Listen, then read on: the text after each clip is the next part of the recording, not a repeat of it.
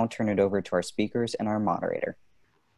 Thank you. Good afternoon, everyone. And thank you for joining us on this glorious sunny day for your lunch break. We really appreciate it, and we look forward to the discussion that we're going to have. So as you know, this panel is focused on best practices for selecting and working with expert witnesses. In particular, in IP cases, expert witnesses are critical. As many of you may know, they can make the difference between winning or losing a case. And the quality of expert testimony is not just outcome determinative, but it can really shape the landscape of the litigation from the inception. One of the best aspects of my practice is working with esteemed experts all over the world, and helping them develop their testimony to present understandable explanations of technical issues to the judge and the jury. And it's probably the best part of being a patent litigator. And I have the benefit of working with two of our esteemed experts who are here today as our panelists, which I'll introduce briefly. So we have Dr. Sally Woodhouse, who leads Cornerstone's life sciences practice. She's a vice president there. Dr. Woodhouse provides economic consulting in a host of areas, including intellectual property, and her primary area of focus is in the pharmaceutical space. And she has been involved in a number of litigations involving a host of different issues related to IP in the pharmaceutical context, including antitrust and patents and damages and the like. And she's going to share with us some of those experiences today. I also have with us Professor Mansoor Amighi, who is a university distinguished professor at Northeastern University. Professor Amighi is an experienced expert witness who has testified a number of times in patent litigations. His area of focus is in polymeric biomaterials and the preparation of membranes and microcapsules and other pharmaceutical applications relating to the use of drug delivery systems and nanomedical technologies for the delivery of drugs. Hopefully I did both of you justice with my my introductions, but thank you both for agreeing to participate and being present today. Thank you, Nick. Pleasure to be here, and certainly delighted to speak about some of my experiences as an expert witness. Me as well. Thank you, Nick. So we're going to dig into the first sort of issue here. What I'd like to do is have both Dr. Woodhouse and Professor Amighi do a little bit of, give a little bit of background on some of the experience they've had at a very high level as with or serving as an expert in patent litigations or IP litigation. So Professor Amighi, you want to start? Sure. I am as Nick mentioned in the introduction, I'm a drug formulator. I work on various types of cases that are specifically geared towards pharmaceutical products. And in my time that I've been involved, about a period of approximately 15 years or so, over 30 cases where I have served as an expert witness, and then I've been involved in depositions, maybe around 15, 18 depositions, as well as about 6 trials.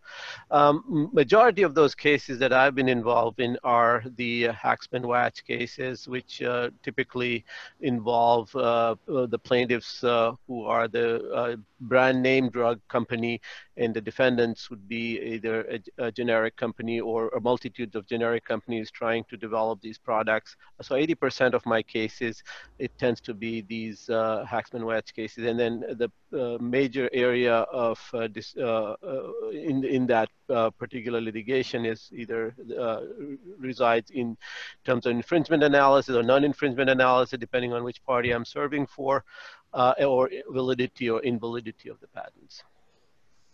Great. And what about you, Dr. Woodhouse? Sure. So my expertise is very different. I'm an economist. So I consult on the economic issues that come up in patent litigation and various other types of litigation. I'm not actually a testifier myself. I support testifiers and I consult. I'm a consulting expert to attorneys in these litigations. So oftentimes there's pretty complex economic analyses required. So I will help counsel identify the relevant testifying expert and then support that expert in conducting those analyses so the expert can render an opinion. I work across a large number of different types of cases within the life sciences field. So as Nick mentioned, certainly IP cases, but also antitrust, product misrepresentation, and false claims act cases and the like. Within IP, a lot of my work is in the Hatch-Waxman context. So for example, I've supported a number of experts in their evaluation of commercial success and nexus issues. Also in the context of preliminary injunction requests, evaluating irreparable harm issues. And then outside of Hatch-Waxman, but other types of patent cases, including sort of biologic biosimilar cases and brand v. brand IP cases, have evaluated damages. Great. So with that, I want to turn to the first topic, which is selecting expert witnesses. As you both know, given my practice as a partner at Goodwin in patent litigation in the life sciences space, I've been heavily involved in identifying expert witnesses for litigation. And we've used a whole host of different methods to do so, including, both our own independent research, prior experience, as well as, in some cases when it's sort of a field where there are fewer experts available to identify, using potentially a search firm to assist. And I want to sort of touch base on sort of these different ways of selecting expert witnesses and sort of what you've seen work successfully in the past. Why don't we start, Dr. Woodhouse, with you on sort of from your perspective in helping identify, let's say, an economist who is going to testify, and who you're going to work with to prepare their testimony for a case. How do you go about identifying the right expert? Sure. So this is actually a big role we can play for our clients, is helping them identify the right expert. We have a large number of experts in our network. So we have there are people internal to Cornerstone who testify, but we also work with a large number of academics, economists at top academic institutions who do testifying on the side. They have their main job, but if the right case comes along where they feel like they can, offer assistance to the court, they're often happy to participate. So, certainly I found with our clients, a big consideration is just prior testifying experience. It can provide a lot of comfort to know that an expert has already been through deposition and trial and is tried and tested and understands sort of what that involves, what the commitment is, and sort of just how the whole process works, what an expert report looks like, what it means to prepare for a deposition, what types of questions they can get.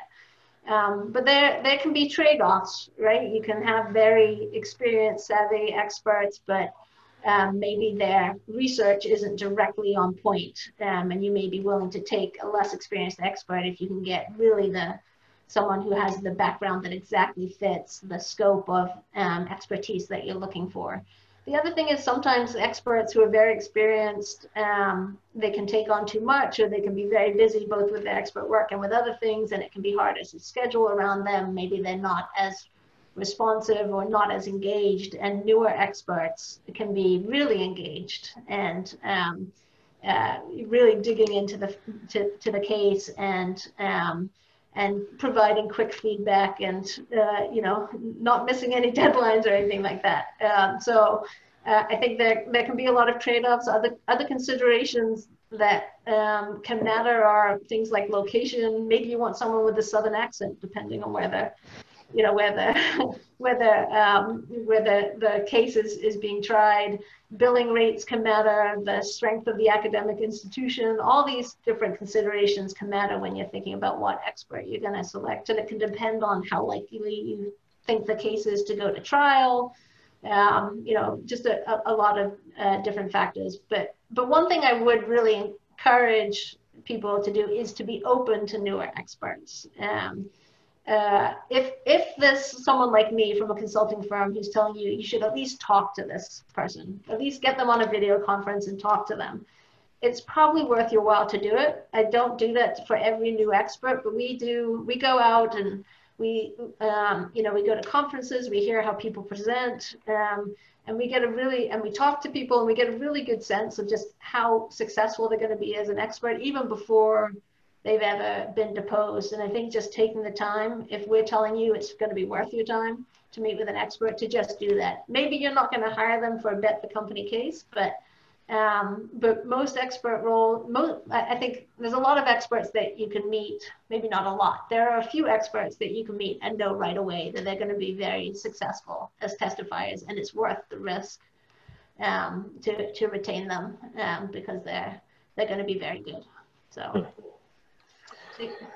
Professor Omidji, how about you? How have you been contacted to be retained as an expert witness in cases in the past? So yeah, I've as you alluded to in the beginning, I've been involved in certain cases where I've worked with certain law firms, and I've just built a relationship with the attorneys, and I've subsequently had multiple cases through the same law firm because of having that rapport with the attorneys, and especially the subject matter. To me, the most important criteria is subject matter expertise, to make sure that I'm comfortable in opining on those areas that are under contention. And so subsequently, whether it's my research that I'm doing that is tying into the matters that are going to be important in the litigation, or that I have through my other consulting experiences or other experiences, I've acquired knowledge of that particular area, and so I'm qualified to provide opinions related to that subject matter.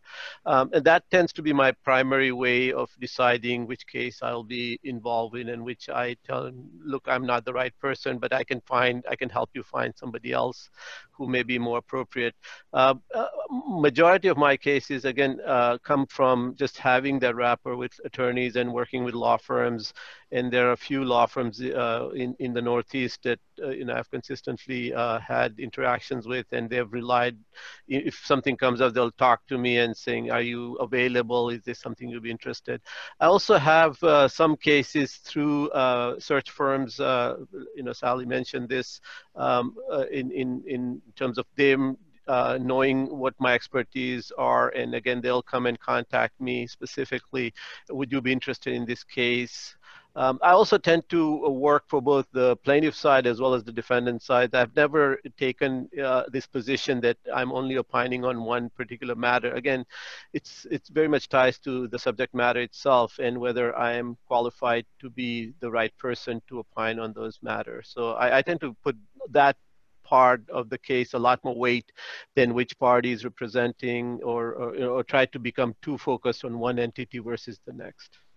And obviously, Professor Omidji, you have to sort of get behind the positions that you're going to need to prepare and testify to at trial. How do you make that determination sort of early on before being retained about sort of whether you're comfortable with, the positions that you're being asked to opine on? Right. So again, early on, a lot of that information is confidential and won't be disclosed to me. But I tend to, obviously, I go in with an open set of eyes to look sure that I'm available to all the information that is being relied upon to make that decision or whatever contention that the parties have specifically a priori taken, and whether that contentions are appropriate or not. I also tend to work with attorneys who I find actually one of the most pleasant aspect of working with certain attorneys is that they rely on experts to guide them that, you are right, this may be the right way to go, but then there's also this alternative that you should look into. So I've had some very good interactions with people that sometimes they find that there are alternative way of looking and still within the scope of what they are arguing. So clearly within the points that they won't like to make, and we don't deviate from that. And Sally, I just want to drill down a little bit on one of the points you made, which is sort of you're balancing a whole bunch of different factors, right? Prior testimony, expertise in a particular area. You know, is there any? Would you put sort of the weight, you know, on the scale to tip it on any one of those factors? Like, is there one that really, without that, it's a sort of, you know, non-starter for a particular expert? I think it's key that an expert sort of understand the process in many ways, and understand what they're getting into, and be responsive. And then there's just there has to be a bar in terms of being able to explain things in a way that a lay audience can understand. And you know, I think those sort of things are key. It depends on the case though, right? Like, and the specific issue, in terms of, you know, whether prior testimony is going to be what's really driving the decision or something else. It just, different cases have different needs. But I do think sort of, in terms of it being a smooth experience and work getting done efficiently, just having the expert be engaged and responsive and sort of understand the process and know what they're getting into can be extremely helpful. Mm-hmm. So we now, let's say, have our expert. We've found them either through a search firm or through, you know, doing our own independent research into the area and identifying individuals, and you retain your expert, and then sort of you're in the litigation now, and you move to the next step, which is, you know, obviously working with the expert to prepare expert witness reports, typically, which, you know, will be the universe of testimony that they can give down the road at trial. So I want to turn to that now, which is the preparation of expert reports, because it's obviously a very time-consuming and thoughtful process that involves a lot of thinking and discussions and analysis on the part of both the lawyers working on the case as well as the experts.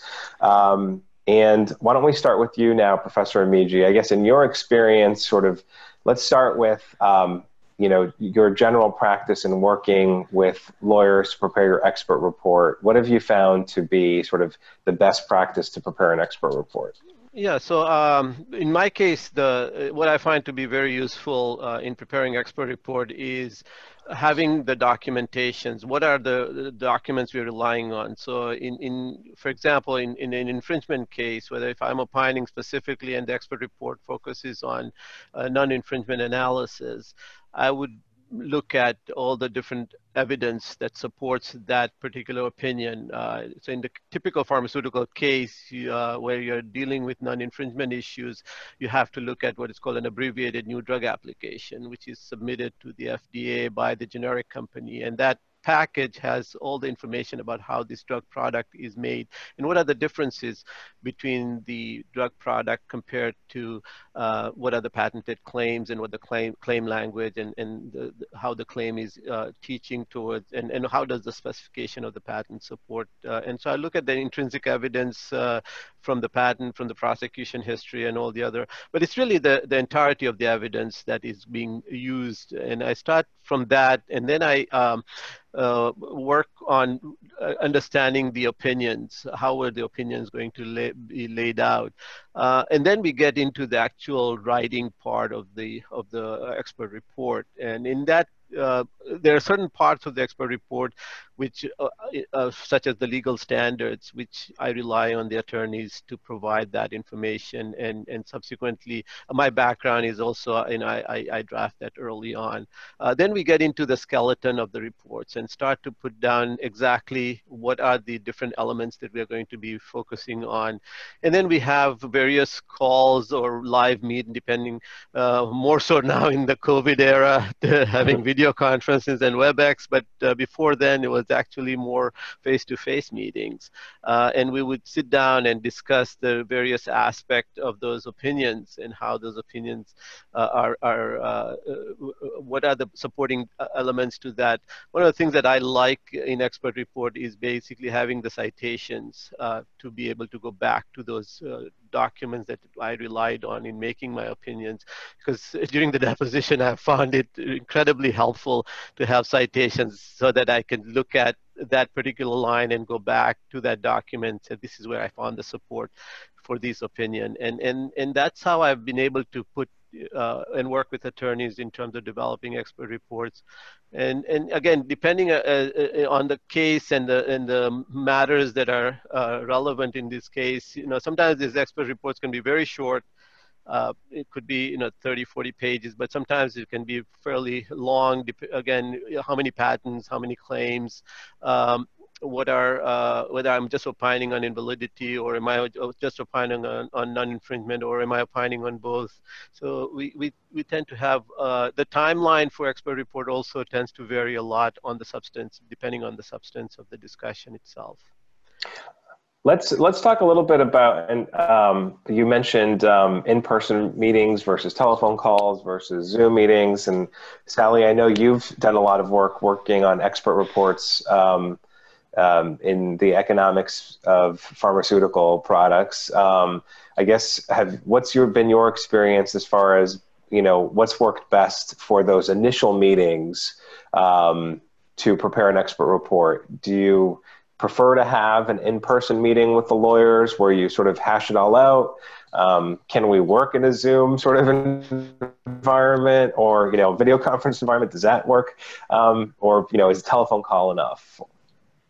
I personally really think that Zoom works well, and having a video conference, it's helpful if you can't have the in-person meeting. And certainly, I would say a video conference is fairly close to an in-person meeting. You can see when someone's thinking something through. You can read the nuances of body language over video conferences like Zoom. So, and it's certainly cheaper, right, than flying people out to different locations to all meet in person. And then in this day and age, it's certainly safer. So I'd be a strong advocate for Zoom meetings or WebEx meetings where you can share documents and still see each other and get all the benefits of, as I said, sort of being able to read people's body language and understand when they're thinking about things and the like. So I don't think it's key to be in person. It can sometimes be helpful, but I think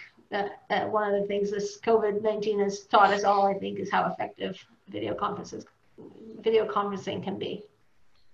And do you find it useful to have that sort of initial discussion or Zoom call or meeting before you dig in? Like, how much detail do you find to be helpful, in formulating the opinions that go into an expert report? Or do you like to do some of your own digging, for example, first and thinking through the issues and then have that meeting? I think it's efficient to have the meeting first. One, just to really get on the same page in terms of scope. What exactly is the area of the opinions that you're looking for? So really sort of hammer that out, and it's not, often there are several pieces to that, right? Now in some cases, so a commercial success case with, I think we've worked on a large number of those cases. We generally know what the typical analyses are that you would look at. So you might have a meeting to discuss the data requirements to conduct those analyses, and maybe there's testimony that you would hope to see from a fact witness or certain types of documents. So hashing all that out early so that those documents, you can get that support and that evidence early on, I think is very helpful. But you may not need an in-depth discussion about like laying out all the opinions, because it's there can be some fairly standard analyses that are conducted to determine whether a drug was commercially successful. So again, it depends, but I would say one thing that I think is really helpful on cases is to bring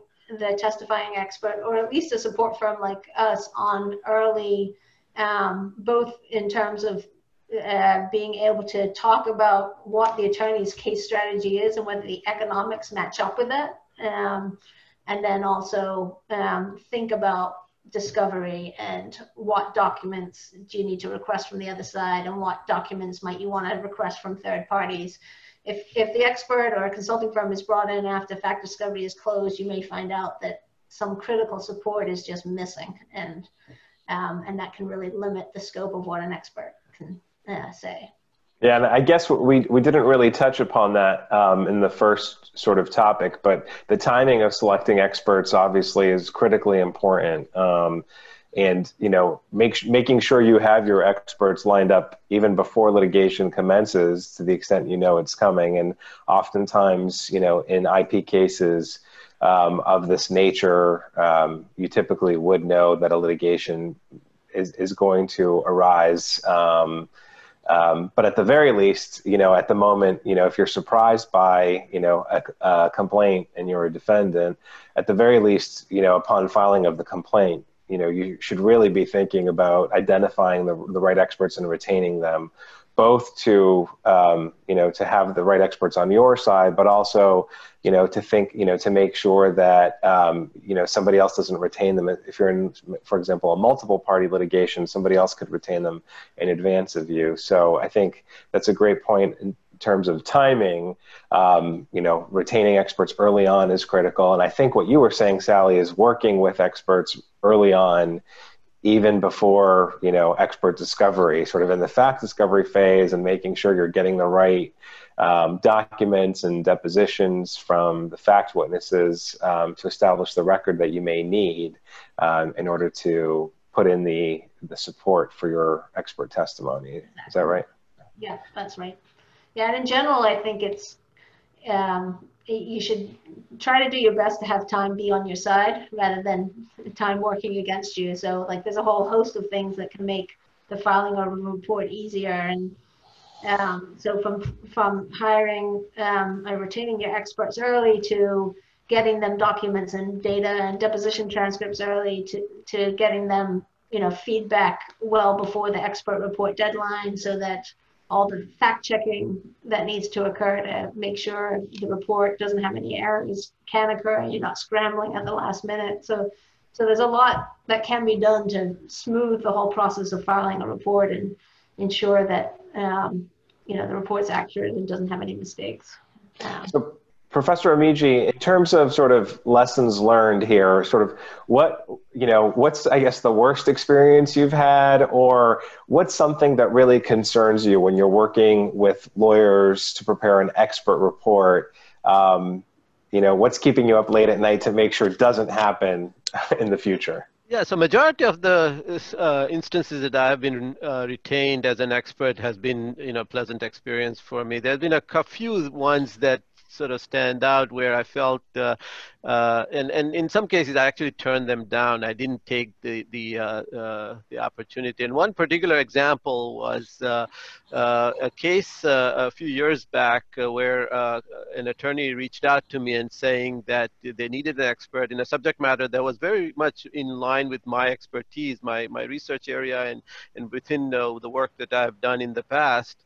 However, the way that once I started asking more questions, it became clear that they were looking to substitute their existing expert with somebody else. And that's a really difficult position for me, at least, and maybe some other experts as well. But for me personally, I find it very difficult to step into a case midstream because, and as Sally was saying, it's really helpful to have identified the experts early on and then have them stay throughout the case. And in my case, I've been involved in early, even during the claim construction and just long before the actual expert report phase. So in this particular matter where I was asked to step in, the expert reports were already written and they were asking to basically substitute. Now, I don't know exactly what the nature of that, why did they want substitution, but the idea was that, well, you will read those expert reports, you'll read the evidence, but you'll just sign off on these existing expert reports, which to me, I find that a very challenging thing to step into.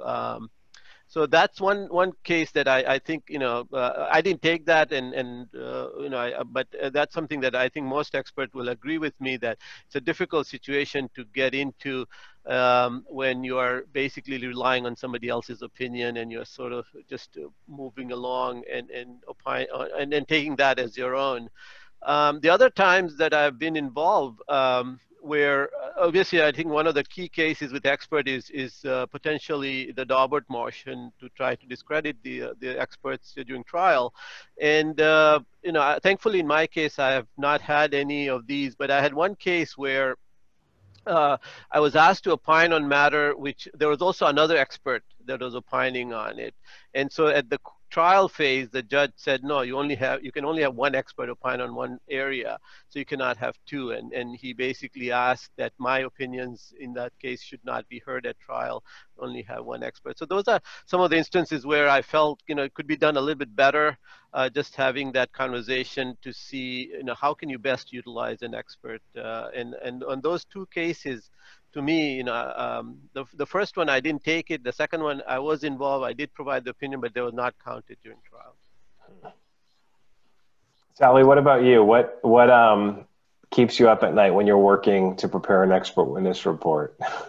Sure. I get very nervous when the lead partner on the case or in-house counsel have not reviewed a draft of the report and you're getting close to the deadline. Because that's when you can get really substantive edits right before you're supposed to file, and finding support for those. So you may see, like, can you offer this opinion, but there's no support, or if they provide support, you haven't had a chance to think about like everything else you've seen and whether it's consistent.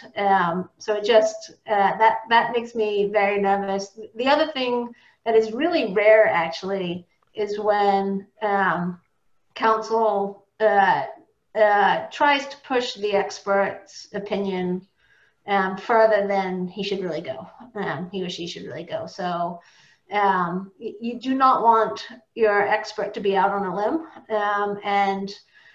Most attorneys that I've worked with are firm believers of that, and they don't want their experts to stretch, and they want all the opinions to be fully supported and defensible.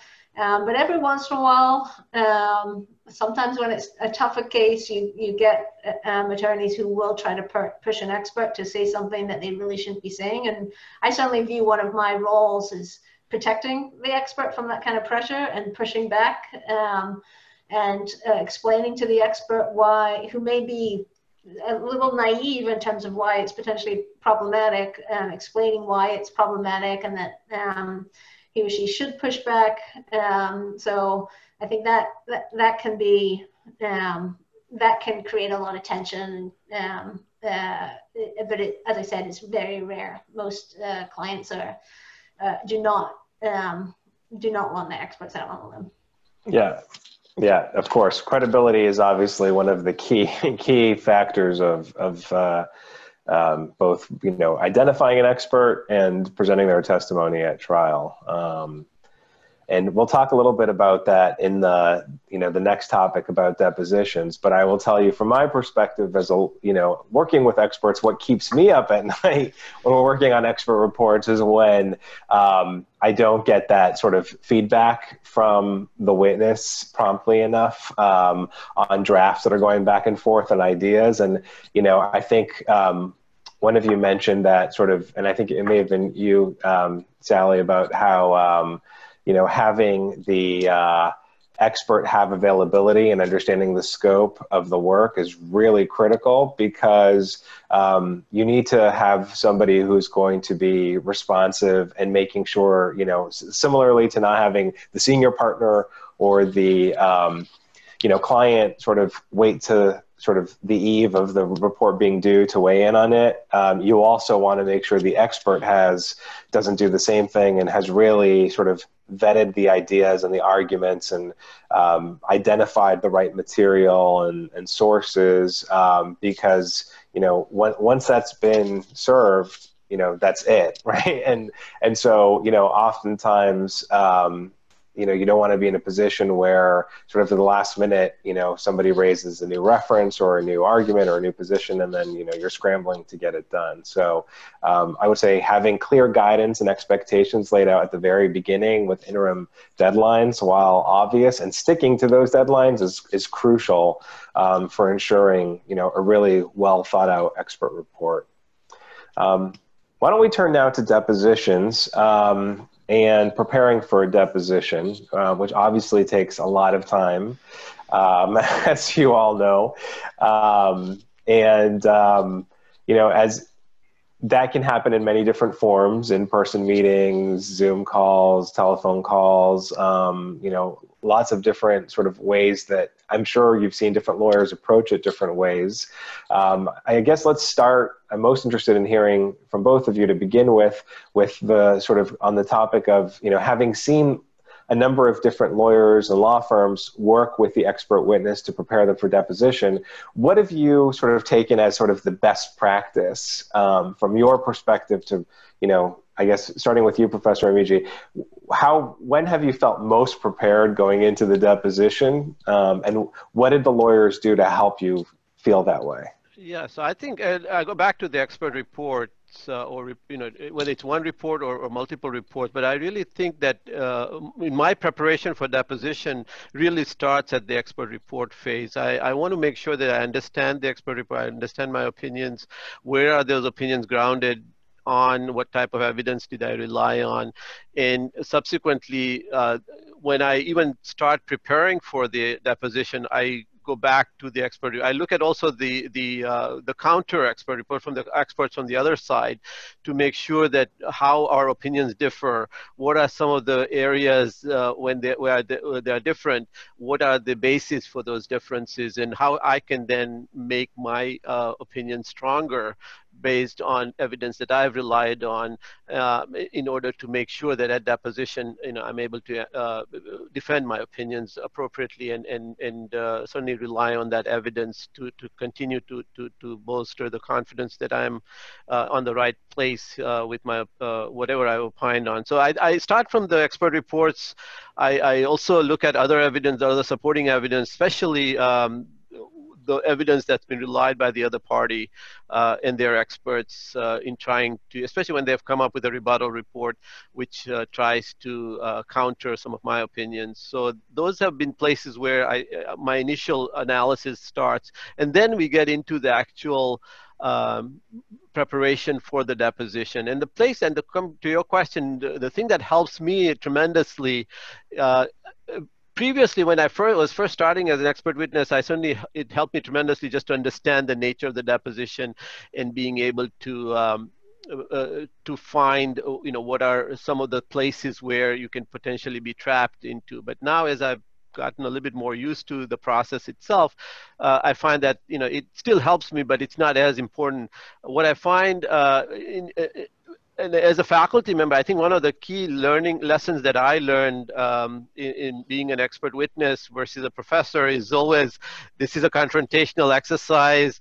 When you're a professor, your word is basically gospel, and nobody argues that what you're saying is right or wrong.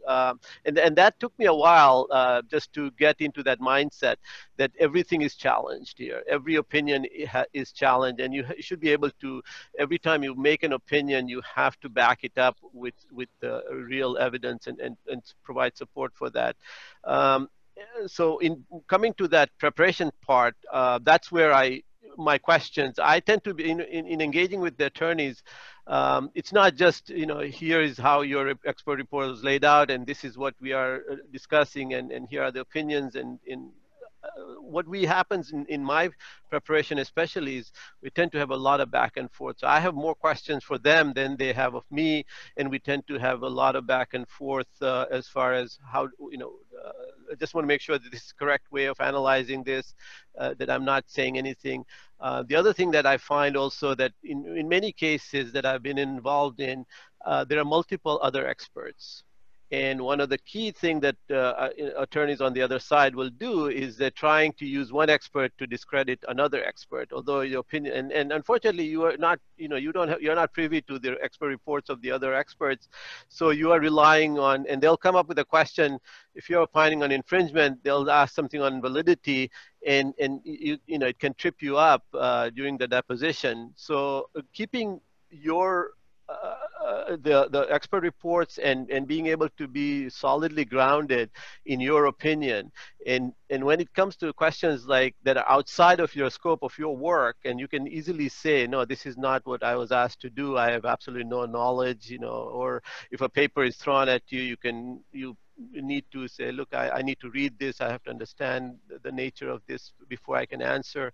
Those are the kinds of things that as time has progressed, I've learned a lot of those ways to counter some of those things. But I think the best practices for me has been that rely on the evidence that you have used for your expert report, make sure that you understand where your opinions came from, and then ask questions. Don't just take information from the attorneys, but ask more and more questions so that you're completely clear about what you're getting into and how you're best able to answer that. And as I said before, in my expert report, I rely a lot on citations, and those citations have been a blessing for me just looking at the documents. And let me just drill down on one issue in particular, Professor Romiji, which is I know a lot of different experts have different views on how useful it is to do mock Q&A in the prep sessions for depositions. Do you find it helpful? I do. I actually, especially I find it helpful when there is a person who is an aggressive attorney and he or she is able to really dig deep into and find those areas of contention between the parties and be able to then say, okay, what are you relying on in this evidence? Where are you coming from? And it's not just some anecdotal or something that you think is right. There's actually a solid evidence that you're relying on. And I think that I find it very helpful because it just puts me into that mindset of being in the room with the opposing party's attorney and being able to then answer the question. So I actually find that usually my prep takes about, depend again on the scope of my involvement in the case, between a day to maybe a day and a half. And I find that the second day when I'm working with attorneys, having a prep session with them where we do this mock really is quite helpful. And sometimes it helps me just iron out my opinions, and in many ways, even the transcripts comes out a little bit better once you have had that mock. Mm-hmm. What about you, Sally? Sort of what have you seen to work well with that lawyers have done to prepare witnesses for deposition, expert witnesses, that is? Sure. So I agree with Dr. Romiji that mock questions can be very helpful, especially for sort of tricky points and having a plan as to being able to express why your opinion is right despite something that they're showing you, and practicing that I think can be extremely helpful. Also, I think for newer experts, just understanding sort of the types of, like the style of questioning that they may face, practicing pausing and thinking through the answer before starting to talk can be really helpful. So just some practice along those lines can be really good for particularly a newer expert. I think there's, so Cornerstone, I think, views it as our role to really help the expert get up to speed on the details of what they've done. They knew it when they filed the report and have discussed it multiple times, but it may be a month or 2 months later, and tremendous amount of data and research went into their reports, to just getting them up to speed on that. And we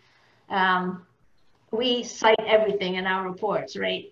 So we provide an electronic backup binder that has the report with links to every single source document so that they can do a lot of self-study as well. But that's sort of our role. And then I think we really view the attorney's role as more higher level strategy. Where are the pain points for the other side? And therefore, where is the expert likely to see a lot of questions? And understanding sort of what their goal may be in terms of developing a record which could help exclude a portion of the opinions and what the standards are for exclusion, and just helping the expert really understand all of that.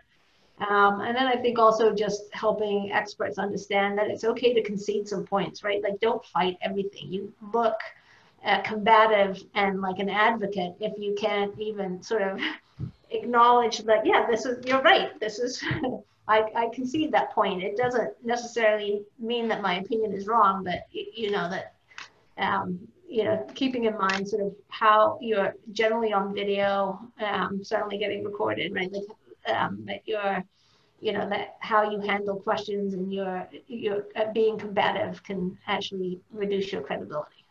Yeah, on that point, Sally, I'm going to share now a war story that I've had in deposing an expert witness, which is because it highlights sort of that point of don't be combative on every single issue because it really undermines your credibility.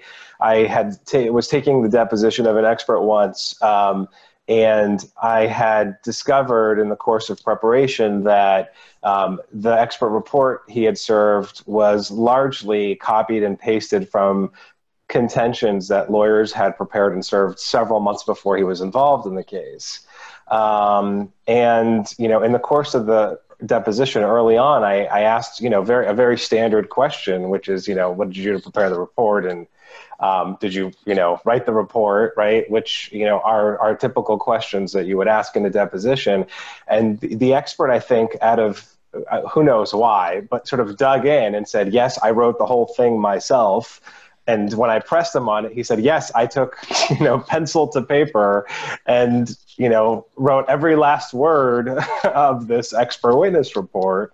And sort of kudos to my associate who had sort of, you know, realized that 90% of this was earlier contentions that the lawyers wrote, and that I had established with the expert he had never seen those contentions before. When we got to the point where I was showing him, following that testimony, paragraph by paragraph, that each paragraph had been lifted from what the lawyers wrote in a document that he had never seen before, it became, you know, very uncomfortable for him, to say the least. So, you know, I guess that's something not to do, which is to sort of do not sort of prepare your witness to fight on every single issue. It's critically important that they know exactly, you know, what are the issues that you care about and they care about and they need to really focus on, and what are issues that, you know, they should, you know, obviously, you know, be free to give up. You know, there are some things that experts have to give up at a deposition. And, you know, first and foremost, you want your expert to tell the truth, right? And that's something that I tell my experts every time we start a prep session is, you know, rule number one is always tell the truth. You know, no matter what the question is, you know, you answer truthfully.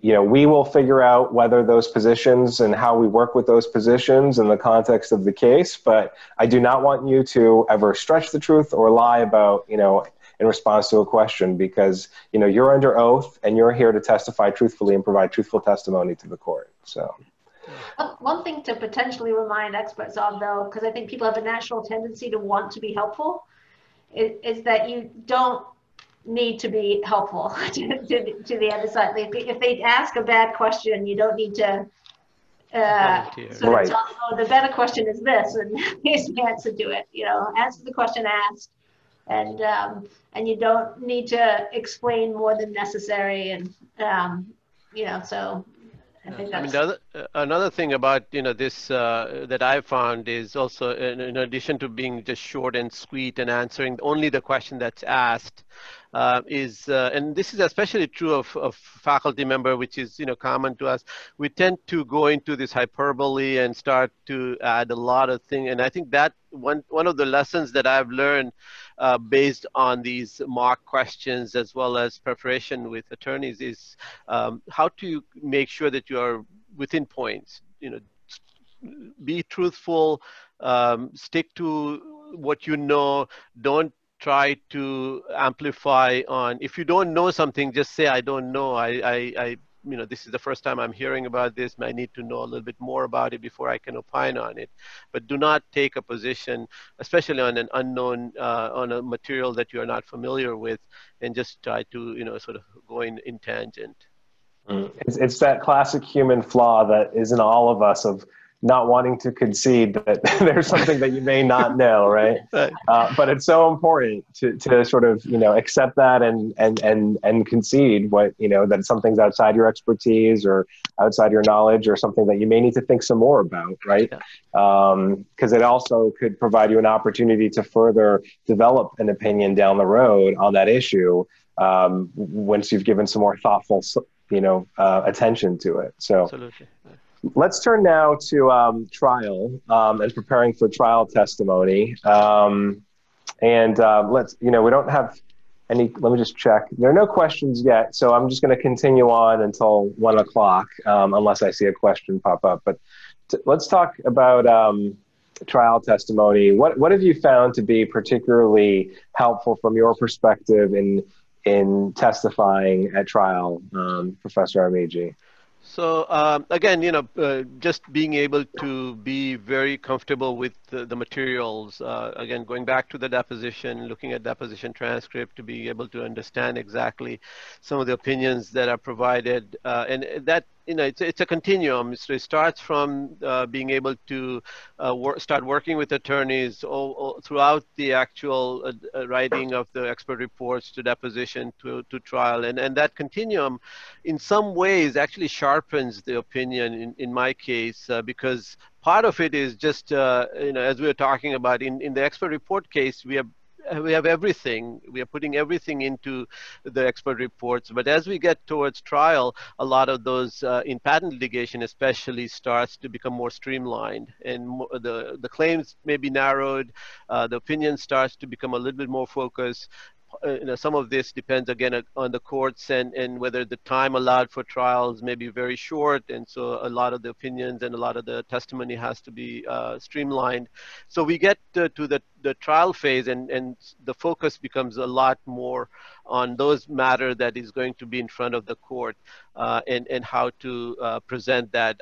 In my case, so in addition to just preparing for trial, I've also been involved in almost all cases which has gone to trial on development of the audio, the visual aids and other material, especially because of the scientific nature and trying to explain to the court. And in my case, the trial, so I've been on 6 trials, and one of those trials was a jury trial, but the other 5 have been bench trials. And the jury trial especially, because of just the composition of the jury, we wanted to make sure that we are providing those visual aids that help the jury understand.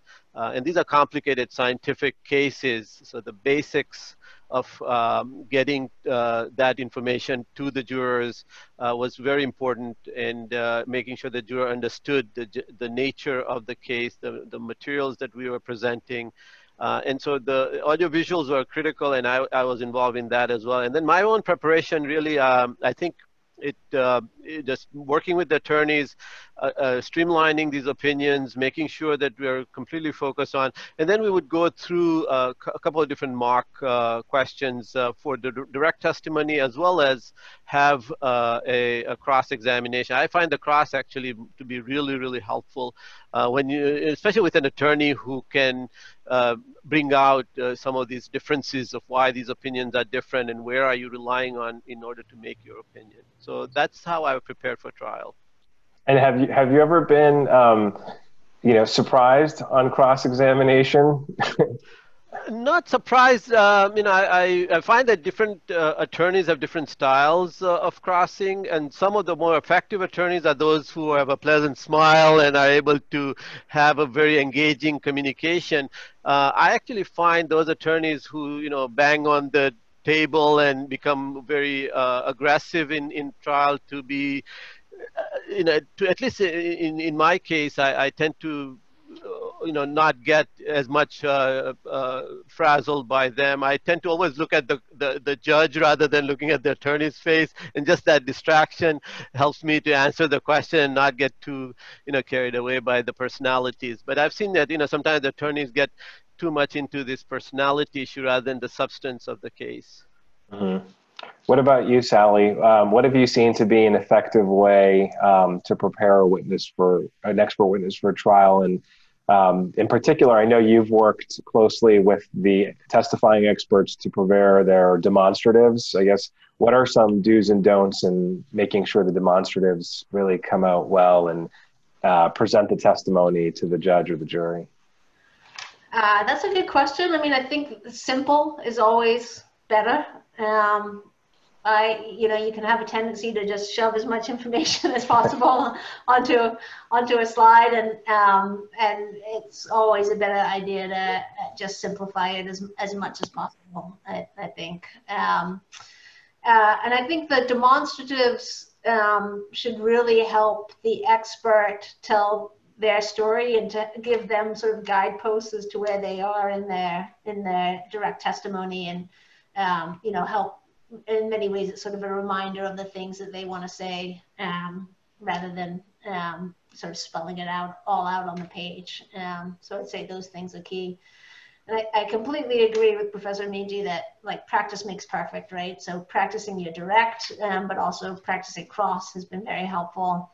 Another key thing I think for us we found is allowing the expert, to the extent it's possible, to sit in court and hear the testimony of other witnesses. The economists, particularly in IP litigation, I think can be a little bit separated from the issues. Often, I would say almost always, right, is the science that is really the key issue, not the economics.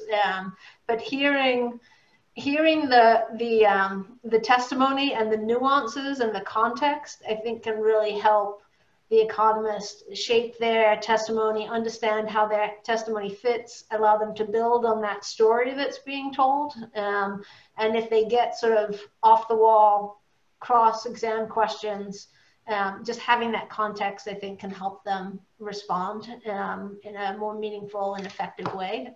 So if it's possible for the economist to sit in on the testimony of other witnesses, I would strongly encourage that.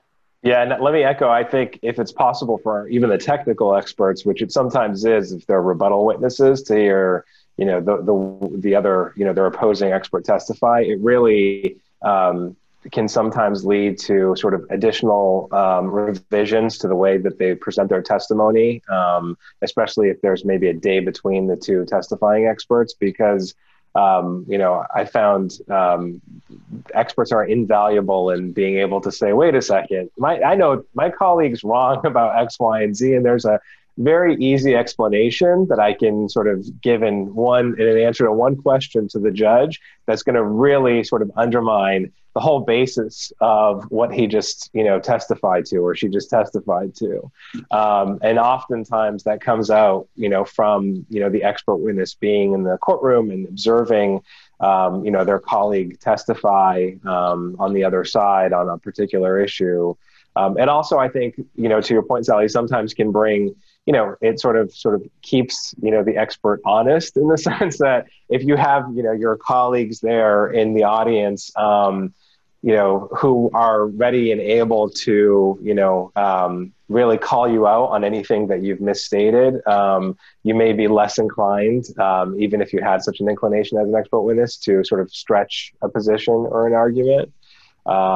So there's tremendous value in that. And the practice element I would add too is really, I found, practice, there's no substitute for practicing the Q&A, especially because, when it actually becomes executed, it's not you as a lawyer, from the lawyer's perspective, I might not get the answer that we had originally scripted out in response to a question. I need to be able to know, what question do I ask next to get, the professor who's now the expert witness on the stand to give that answer that we had, discussed, or that position. And sometimes, you on the fly will add a few questions here or there because you see, the judge or the jury is paying particular attention to an issue. So you might want to sort of reemphasize a point or provide a little more explanation than you originally had. And the only way that you can sort of have tremendous comfort to pull that off in a way that's going to be seamless at trial is really knowing, becoming friends with your expert, know them, sort of knowing exactly what they're going to say, and they know sort of what you're getting at, and sort of being on the same page. It really is remarkable how at the end of all of this prep, you can sort of, you're on the same mindset with an individual such that, you can connect, when they're on the stand and you're asking the question. We do have a question from the audience here that I should take. We only have a minute left. And the question is on how you become an expert witness. Do you need to register, or is there a particular certification process?